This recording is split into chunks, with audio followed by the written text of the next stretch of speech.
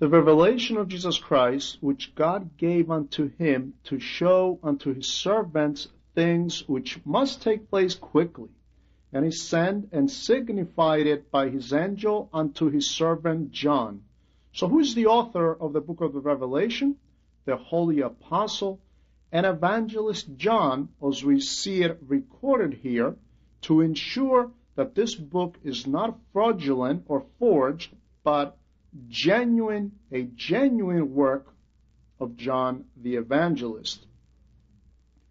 This is not of small significance, but of great significance, because if that's the case, then we must pay great attention to it, and in reality, the church has accepted this as the work of John the evangelist, and it honored it by placing it in the canonical books of the New Testament, and rightly so. It is a book of the Holy Bible, the Holy Scripture. We must add that the church has been extremely cautious in this respect. Works of the apostolic fathers or successors to the apostles, such as Barnabas, for example, his epistles or those of other apostolic fathers were not placed in the canon of the New Testament. They are not material of the New Testament. The church exercised extreme caution and allowed many years to pass by before including some of the books in the canon of the New Testament, or books of the first order, which were written by the hand of living eyewitnesses of the word, as Origen says. Eyewitnesses who saw, heard, and touched God the Word, who incarnated. So then, the author of the book of the Revelation is John. The word servant is commonly used by the apostles as they write their epistles. But here we have a simple recording of the name of John, simply John, without titles such as the disciple of Christ or the apostle of Christ. The absence of these titles shows that the receivers and the readers of his book were very well known to him. They were very close to him. It is also obvious that the book of the Revelation is given to the church from God the Father, through Jesus Christ, through the angel, through John, to the church. So what we have here is an alive chain of paradoxes, or teaching tradition. Paradoxy in Greek means tradition. It literally means to pass down, to have one person deliver and another person receive. So God the Father gives to the Son incarnate, not God the Word, but to Jesus Christ, to God incarnate. Jesus Christ gives to the angel gives to John, and John passes it to the church. So what we have here is the wonder of the alive tradition, or paradoxy. And this is precisely why this alive tradition, along with the Holy Scripture, make up the basis or the foundation of the church. As we know, it is Holy Tradition that preserved the authenticity and validity of the Holy Scriptures. Holy Tradition told us which book is genuine or fraudulent. I say this to be heard by those who discard and disregard the tradition of the church, whether Protestant or Orthodox, who have been heavily influenced by the non-Orthodox. And they disregard the tradition of the church. The key, and we will mention this over and over again, the key to the Orthodox interpretation of the book of the Revelation is to be found in the shelves of Holy Tradition.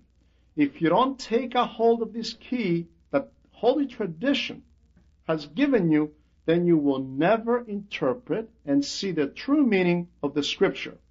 This is why the Protestants interpret the Scriptures every which way, with the end result being the deterioration of their faith to thousands of pieces. They have no idea what they believe today, what they believed yesterday, and what they will be believing tomorrow. And he sent and signified it by his angel unto his servant John, who bears record of the word of God and of the testimony of Jesus Christ and of all the things that he saw. So John he saw visions, he saw images and symbols. He saw these things. He did not imagine them, or did he not produce them, or daydream them, but he actually saw them. These are real accounts of what he actually saw. When Christ tells him, write the things that you see, write what you hear. In one specific instance, he tells him, do not write these things. These are just for you. Seal this information. But all the other things, do write them. So we can see very clearly that the Holy Apostle, with much simplicity, will record these things that he saw. He will not add or subtract. And what's true and characteristic of a genuine script is when it is simple and not very articulate. It is usually the fraudulent writings that need to be articulate and very well edited, because their purpose is to impress, to catch the attention, to impress the reader. However, the true book that records true things, real things from God, there's no need to be articulate or to have any special fanfare. There's no need to impress. The truth is the truth. So John writes simply what he saw, nothing more, nothing less. If he leaves something out, he's guilty, and he will answer to God. If he writes something more, then he is equally guilty, no more and no less. Not to mention that John finishes this book with this: to the person that adds anything to the words of this prophecy, God will add to him the plagues described in this book.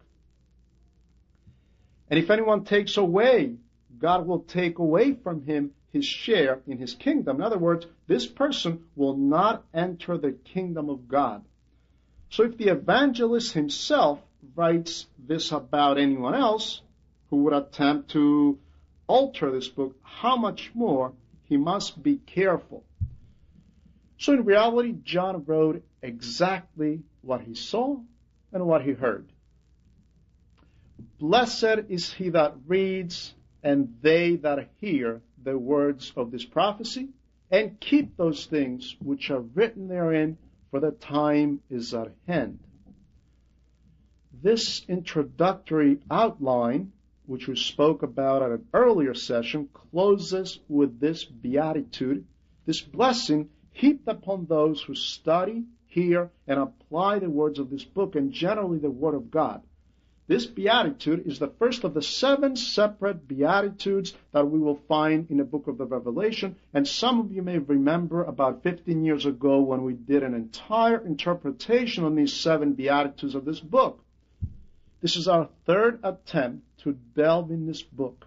The first time we worked with the 7 beatitudes about 10 years ago, we covered the 3 first chapters of the book of the Revelation. And now, God willing, we will try to examine this entire book very closely.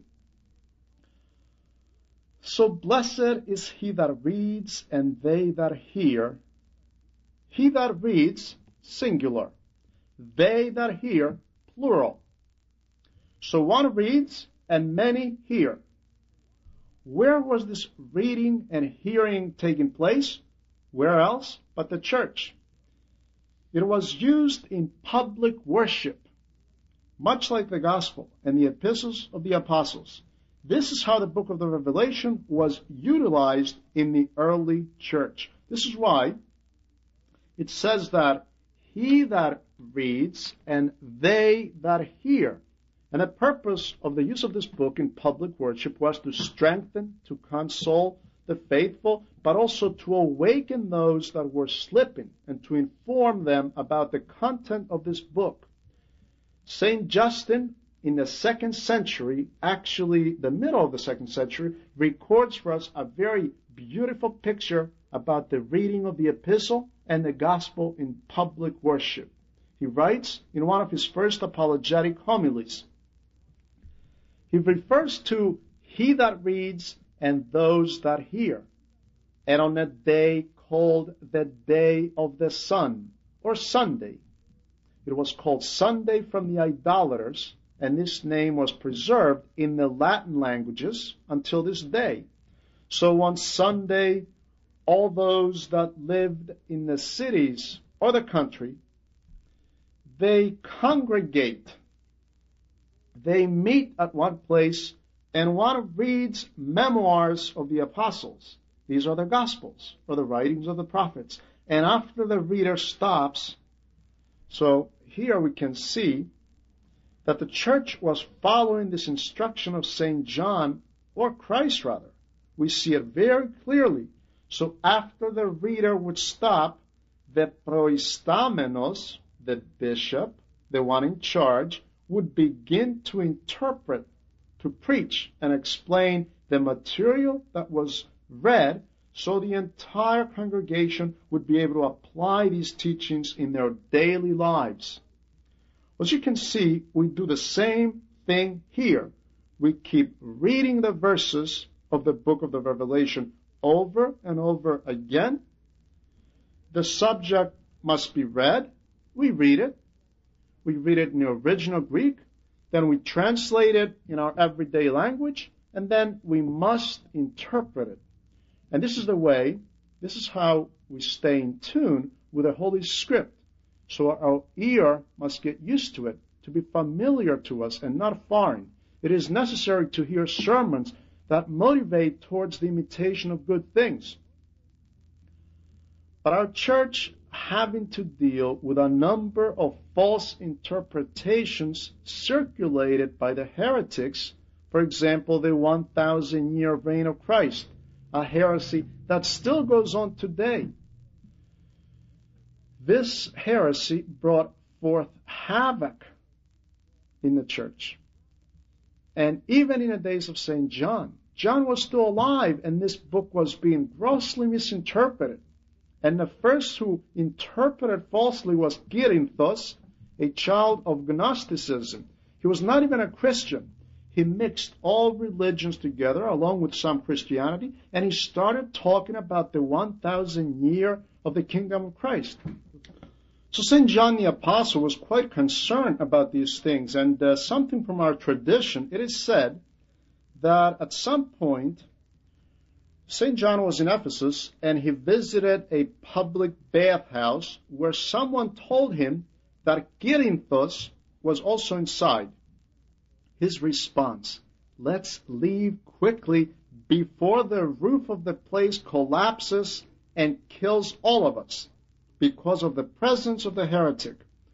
So the apostles, as long as they were alive, they were not only correct in these misinterpretations, but they were pre-warning and spelling out these things to the Christians.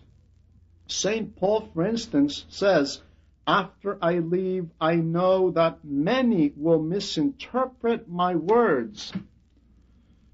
St. Peter actually comes to defend St. Paul when he writes in his epistle. He says, they are unstable and ignorant people that distort the words of St. Paul as they do other scripture to their own destruction. Didn't Hymenaeus and Philetus distort the teaching of St. Paul about the resurrection of the dead? And weren't they teaching that the resurrection already took place? My friends, don't tell me that the authors of the Holy Scriptures are at fault. No, what's responsible here is people's egotism. Why? Because simply, my friend, you want to interpret, that's fine, but you must have the key. What is the key? I told you, the tradition of the church. This is how the church interprets. Now, if you want to interpret the way you want, due to your demonic pride, then you are sure to fail. You will become a heretic, and heresy is nothing else but the logical interpretation of dogma. When I attempt to interpret things that cannot be interpreted with logic and intellectuality, when I try to interpret a deep mystery by my mere mind and my intellect, then I become a heretic. So when I attempt to explain or interpret the teaching of the church by logical methods and logical means, then I automatically find myself in the area of heresy. So the holy writers are not to blame, but the pride and egotism as selfishness of some people inside the church. Unfortunately, so much of this goes on today, especially here in this country. So a number of people that go outside of the church, they find a few truths about the faith, and then they come in the church to resurrect the church. And this is audacity. The church is the perfect body of Christ. The church has been alive for 2,000 years. The Spirit of God is in the church. The church does not have the need for anyone to come and resurrect it. We all need the church to resurrect us. But where is humility today? That's what we lack. Humility. However, the church, due to all these inconsistencies and situations, the church in the East especially, at least in the East, was forced to discontinue the use of the book of the Revelation in the area of worship. This did not take place in the West, only in the East. There were no heresies in the West in this area. When we mean West, we're talking about Rome and the Church of Rome before 1054. So the book is authentic, and the church has it included in the canon of the New Testament. We pray that during a true Orthodox synod, the church may reconsider and readmit this book of the Revelation in the area of worship, so it can be preached by the pulpit, much like the epistles of St. Paul and the rest of the apostles. Yes, we can pray for this. This, of course, does not hinder anyone from studying and preaching from the book of the Revelation, or to use verses from this book to help a speaker of the Word of God to teach a certain subject. Blessed is he that reads, and they that hear, and keep those things. These three that St. John mentions here remind us the words of the Lord. Blessed are those who hear the word of God and keep it. The Lord said this when a lady out of the crowd shouted out, "Blessed is the womb that held you and the breast that gave you milk." And he said, certainly, blessed are those that hear the word of God and keep it or live by it. These three verbs, he that reads, those that hear, and keep the words, these verbs are stated in the present tense, which suggests this to go on continually and without ceasing. I must always read, I must always hear, and I must always keep the Word of God. It doesn't say those that heard, but those that hear. Don't say, I heard some sermons, I went to a few classes, I had enough, why should I go again? No, the Word of God here is direct. He that reads, always, those that hear, always, and those that keep the Word of God, always. But let's express a few thoughts on this threefold combination of the reading, the hearing, and the keeping of the Word of God. And about reading, in order to understand the Word of God, we must be in God. Otherwise, we cannot understand the Word of God. And on this, Saint Diadochos Fotikis says, there's nothing more poor, there's no worse poverty to be speaking about God while being outside and away from God. This, my friends, can be seen very clearly in the case of some people who do not live a spiritual life, but they speak about spiritual matters. They get caught up, they get exposed, they make some mistakes, and are often quite unrealistic. They try to answer some matters, but by their own thinking. They are not in God, and they do not have a spiritual life. The person who does not live a spiritual life cannot talk about matters of God. It is not possible. And he can never understand what the Word of God writes, because the understanding of the Word of God is not simply academic or philological. Someone can be a PhD, can be a doctor of divinity, and have no understanding of the Word of God. The understanding of the Word of God has a different dimension. I'm not saying that philological or some knowledge of literature or grammar is not helpful. All these elements do help. But these elements are not enough. You cannot say that I have a degree in literature, so I will have no problem understanding the Bible. You will not understand anything. The spirit of the Scriptures will be elusive to you. You will be left with the letter. The existence of a liturgical atmosphere is also necessary, a prerequisite in order to study and understand the Word of God. What does that mean?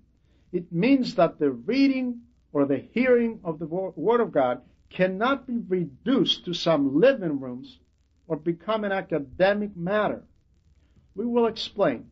There's a tendency, and this tendency always existed, for some people to discuss highly theological matters, but in a living room, with all the known condiments of the living room, along with the socializing jokes and funnies, and the discussions are simply academic. Again, the discussion can be highly theological, however, it doesn't touch the Word with capital W, the Word of God. These discussions stay at the swaddling clothes, the ones that the Theotokos, the Virgin Mary, dressed him after his birth. This is how far these people get. They cannot touch the Word of God. Never. So it is not enough just to talk about the Bible. When I do it outside of the liturgical environment and outside of the blessing of the church, I do not benefit. This is why the Word of God must be connected with the liturgical space. Simply put, the sermon must take place in the church. We are not saying that it is forbidden to be heard somewhere else, like the street or the mountain. That's fine, but it must be connected with the liturgical place. After the Divine Liturgy, for instance, or after a Vesper service, the Word of God during or after these services has a different effect in the hearts of the people.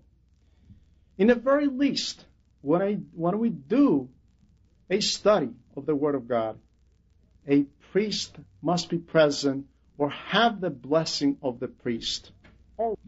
What is also needed is internal and external quiet time for someone to understand the Word of God. St. Gregory the theologian says, the divine can be experienced in a state of quiet. You need quiet stillness to feel and understand God inside you. This stillness is mostly internal, but also external. You need to have peace in your heart.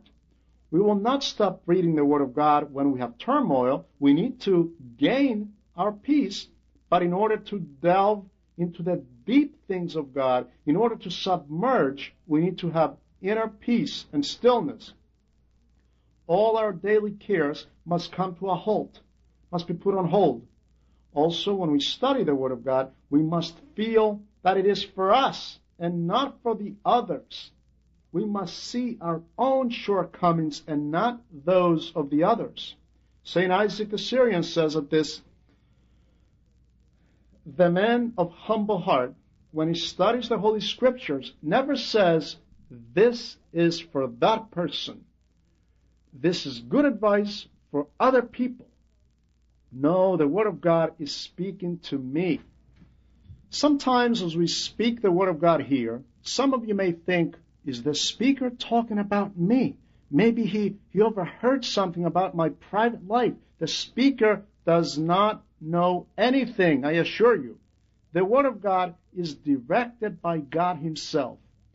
Sure, I have prepared myself, but what has been prepared and now being expressed is under the direction of God Himself in its depth. So His Word can touch in a special way the different types of hearts. The Word is one, but it touches each person differently.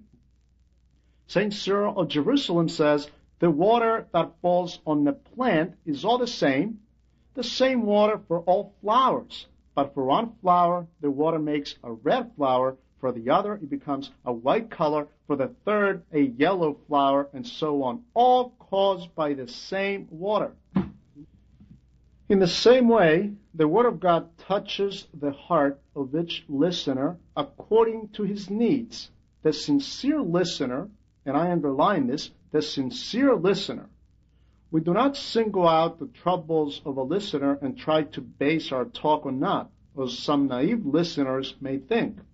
Again, we need to have humility, which we lack. When we think, I wish so and so should be here to hear this, it would be so helpful for them. No, this shows pride. Again, this is a matter of pride when we think that others need to hear this. No, I must say, this is for me. Only for me, and I need to improve myself. Finally, we need to begin our study or reading with prayer. St. Cyrian says, do not try to come in touch with the mysteries of God and the Word of God without prayer. So don't open the Holy Scripture, don't start reading without prayer, asking God for His help. And while praying, say, Lord, allow me to sense, let me sense the power of your words, the power that exists in your words. You must consider prayer as the key for you to understand the deeper meaning of the Scriptures. But let's say a couple words about the hearing of the Word of God. Many people, especially years ago, were not able to read. A few people knew how to read. Today, the opposite is true. Almost everyone can read. So in the past, the basic source of the knowledge leading to the truths of God was the sense of hearing, the ear. People could not read. However, even today, the hearing of the Word is very basic for all people because the Word is offered through a living tongue. And much like the Word of God, it is alive. So when the Word of God is heard through a living tongue, this makes it especially graceful. The Word of God in this case can be presented with the personal experiences of the speaker. And this can be a source of courage to the listeners as far as the application of the Word of God goes. It is not the same if you hear it on the radio or if you read it in a book. It is something very different. This is why we go to hear the Word of God and we don't rely on reading only. Reading does not replace the spoken word. And the hearing of the spoken word does not replace reading. These are two parallel things and equally important. But I must say that when we hear the Word of God, we do so in numbers. See how many people are present here. So the Word of God is connected with the presence and vision of other people. In other words, it is connected with the church. And this is very important to have the Word of God be heard in the church. Very beneficial, of great value. On the other hand, if I sit by myself listening to a cassette, it's like eating canned food, according to the Holy One of Florida, Metropolitan Augustinus Candiottis. And the canned word of God does not have the same freshness as the live participation. It is useful. I will listen to the cassette, I will read the book, but I will also make it a point to go and hear the live, the living Word of God, to get together with my other brothers and sisters in Christ, the other faithful, so I can become a presence and show forth the church, not only in its liturgical worship, but also in the hearing of the Word of God. Finally, as far as the application of the Word of God is concerned, the statement of the Holy Evangelist, and keep those things which are written therein, this expresses to us that the Word of God must be applied. We must live it, but we need to live it in its entirety. Let's not pick and choose. Let's not say that we will do this, but not that. For the time is at hand. The time is at hand. Does this mean anything to us? I will tell you something from my personal life that pertains to this. This goes back in the early 40s during the horrible German occupation, or siege rather. We were in school, 3 children at each desk, and we were taking our final exams. The classroom was packed, it was full. Certainly not a bad deal for the lazy students. My classmates did not study, and we were being examined on ancient Greek, modern Greek, and mathematics. My classmates decided not to study ancient Greek, but I did, and I sat towards the back of the class. So I started helping the 3 students in back of me, the 3 in front of me, and the 2 on either side. So I was helping a dozen of students. By trying to help all these kids, checking to see if they wrote things correctly. By the way, there was no supervision in the class at all, no teacher. So I was not writing. I was helping the others fill in their tests. Suddenly the teacher comes in and announces, "Boys, you must hand in your papers in 5 minutes." I don't know how many of you went through something similar to this in your school years, but I cannot describe to you how I felt. I started perspiring, getting red as a tomato from embarrassment. I felt paralyzed, and I screamed without thinking, "Not yet, Mr. Teacher." My paper was still blank. The other students were handing in their paper, and even though I was the only one that studied, I wrote nothing, and I was crawling in the office like a little puppy to beg the teacher to pass me. This is the feeling that a man gets when he realizes that his time is up. It is a terrible feeling. St. Isaac the Syrian says that if you did not live the right life, when you see that your time of death is at hand, you will panic. Also, when someone truly allows this feeling to enter his inner being that time is at hand, then whenever he reads this phrase in the scripture, he cannot help but feel what I described in my school years. But this phrase, "for the time is at hand," is of the same meaning of the earlier words of this chapter. Those things which must take place quickly. As you remember, we analyzed this earlier, but what is characteristic is that this statement is repeated only a few verses later, which accentuates that the end is galloping. The end is around the corner. What end? The time of the prophecy, or the fulfillment of the word of the prophecy. So blessed is he who reads and they that hear the words of the prophecy, because the time will not be long. There's also an ecclesiastical action that has impressed me a great deal. I don't know if this feeling of mine is totally accurate, but I will share it with you. Up to the 15th century, the faithful that shed their blood for the faith were simply called saints or martyrs, and this was up to the 15th century. After the 15th century, the martyrs are now called new.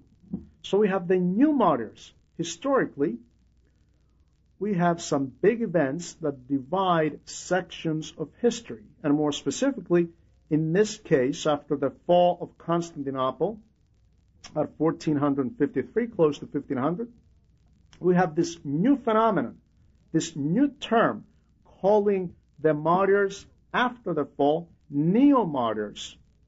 And those that finish their life peacefully, they also bear the new term, new saint. And we have Saint Nectarius, the newly manifested saint, the Saint Nicodemus the New, or Saint Constantine the New.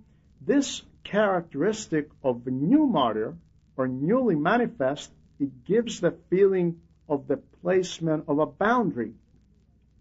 In other words, let's say that we have the arrival of a new historical time, let's say 500 years from now.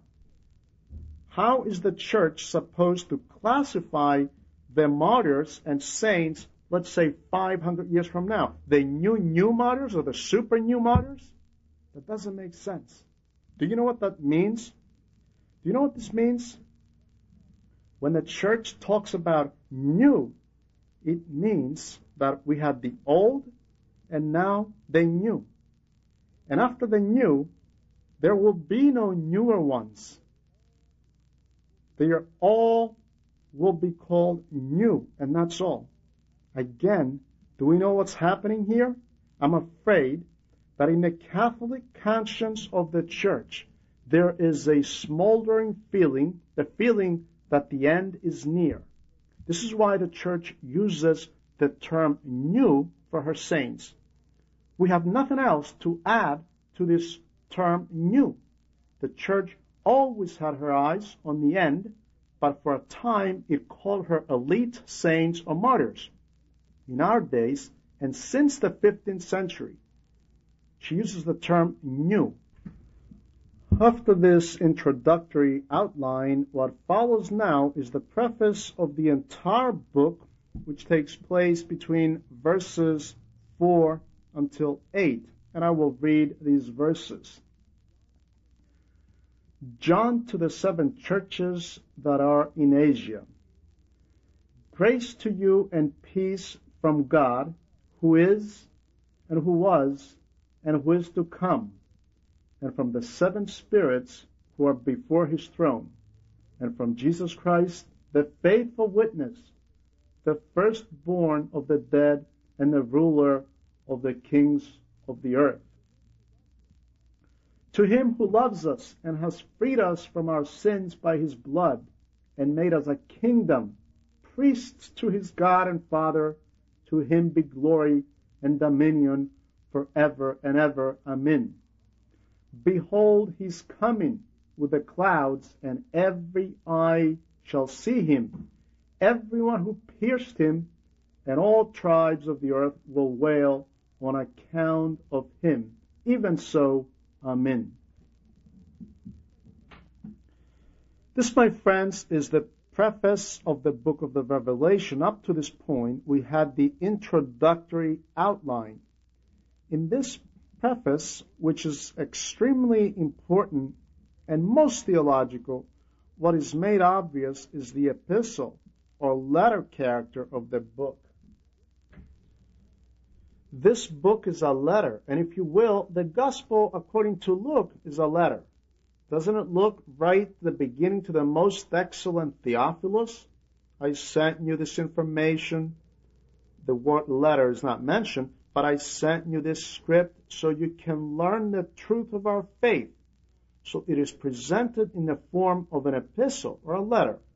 The same holds true for the book of the Revelation. It has the dimension of an epistle, and not only because of the letter written to the 7 churches of Asia Minor, but this holds true for the entire book.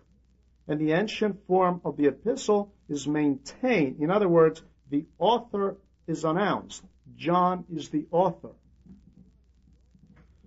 So John is the author, the receivers who are the 7 churches of Asia Minor, and then we have the greeting, grace and peace to you from God the Father, and so on. And then we have the doxology. To him belongs the power and the glory unto the ages of ages. Amen. So the book of the Revelation is a letter, and we pray that someday God allows it to be read as an apostolic reading in the church. So John to the 7 churches in the province of Asia. John, the sender of the letter, to the 7 churches, the receivers of this letter. Here again, the name of the author John is placed at the beginning of the sentence, and this will be done again in verse 9. The name bears no titles, no last name, which shows that the intended readers of this letter know John quite well. Which are the 7 churches mentioned in the book of the Revelation? Which are the 7 churches that our Lord asks that a special letter be sent to each one of them? We have the church of Ephesus, Smyrna, Pergamum, and now these are historical churches, real churches, not noetic or symbolic. Churches, real churches. So we have Ephesus, Smyrna, Pergamum, Thyatira, Sardis, Philadelphia, and Laodicea. These are all cities of Asia Minor, old ancient cities, lively cities with strong Christian population. They became episcopates, which shows a strong church presence. And to these 7 churches, now Christ speaks to through the book of the Revelation with a special message for each one of these churches. Someone may ask, now why is Christ addressing only these 7 churches? Christ tells John, and to the angel of the church of Ephesus write, or to the angel of Smyrna. Why these 7 churches and not to the church of Jerusalem, or Corinth, or Rome, or Alexandria? These last ones were bigger and most important churches. Only Ephesus could compare with the grandeur and the title of Rome, let's say, or Jerusalem, or Antioch, the great church of Antioch. Only Ephesus could come close to these last great churches, because the other 6 cities in these 7 churches were very small. They were very small cities of Asia Minor.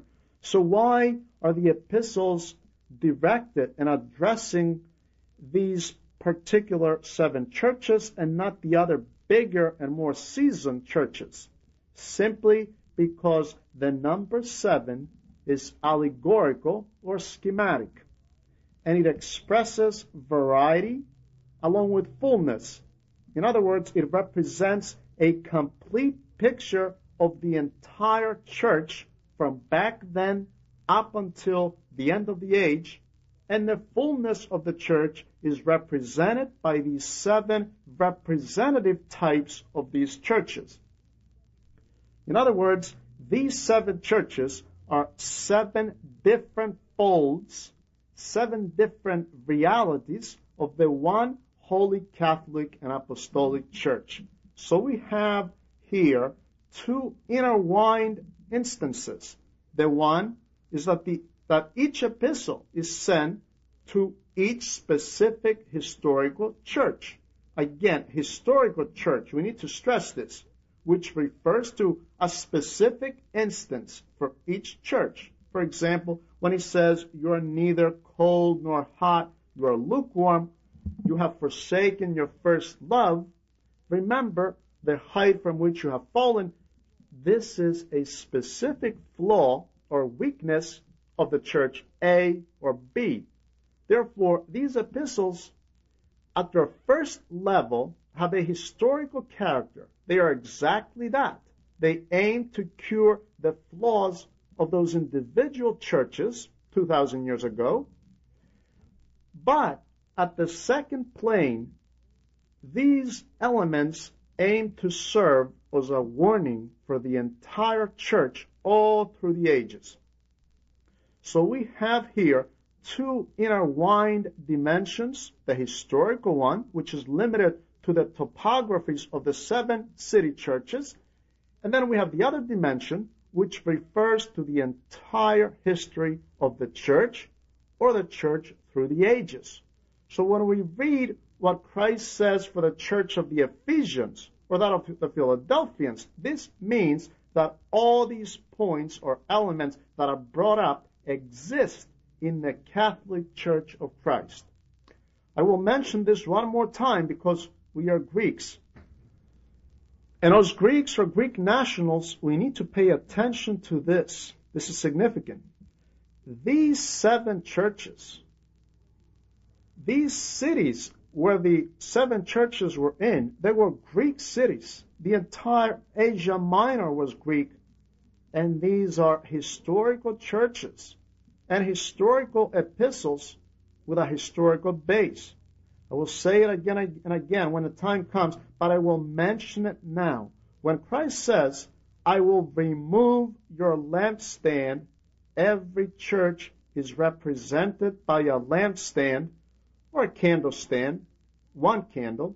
So I will remove your lampstand means I will move you around. He took all these 7 churches and moved them, and none of these 7 historical churches exist today in Asia Minor. Not one, not Ephesus, not Smyrna, not a single one. The lampstands were removed permanently in 1922, permanently, during the infamous Asia Minor destruction and expulsion of the Greek populace. This is such a significant historical event that we will touch upon time after time again as we are studying these chapters and these churches. St. Andrew of Caesarea says, with the number 7 of the churches, what is meant is the fullness of the church. As the 7 days of the week are a symbol of the creation of the world, or our life, the number 7, or the 7 churches, shows the fullness of the church. So I will ask you to please pay close attention to this point, because whatever we analyze in these 7 great epistles of these churches is not limited to those 7 historical churches, but they will always refer to the entire church, which will exist always until the end of time. Grace and peace to you is the Christian greeting of strong, vivid liturgical character. This greeting of St. John is a short version of the greeting of St. Paul in his 2nd epistle to the Corinthians, chapter 13, verse 13. The grace of the Lord Jesus and the love of God and the communion of the Holy Spirit.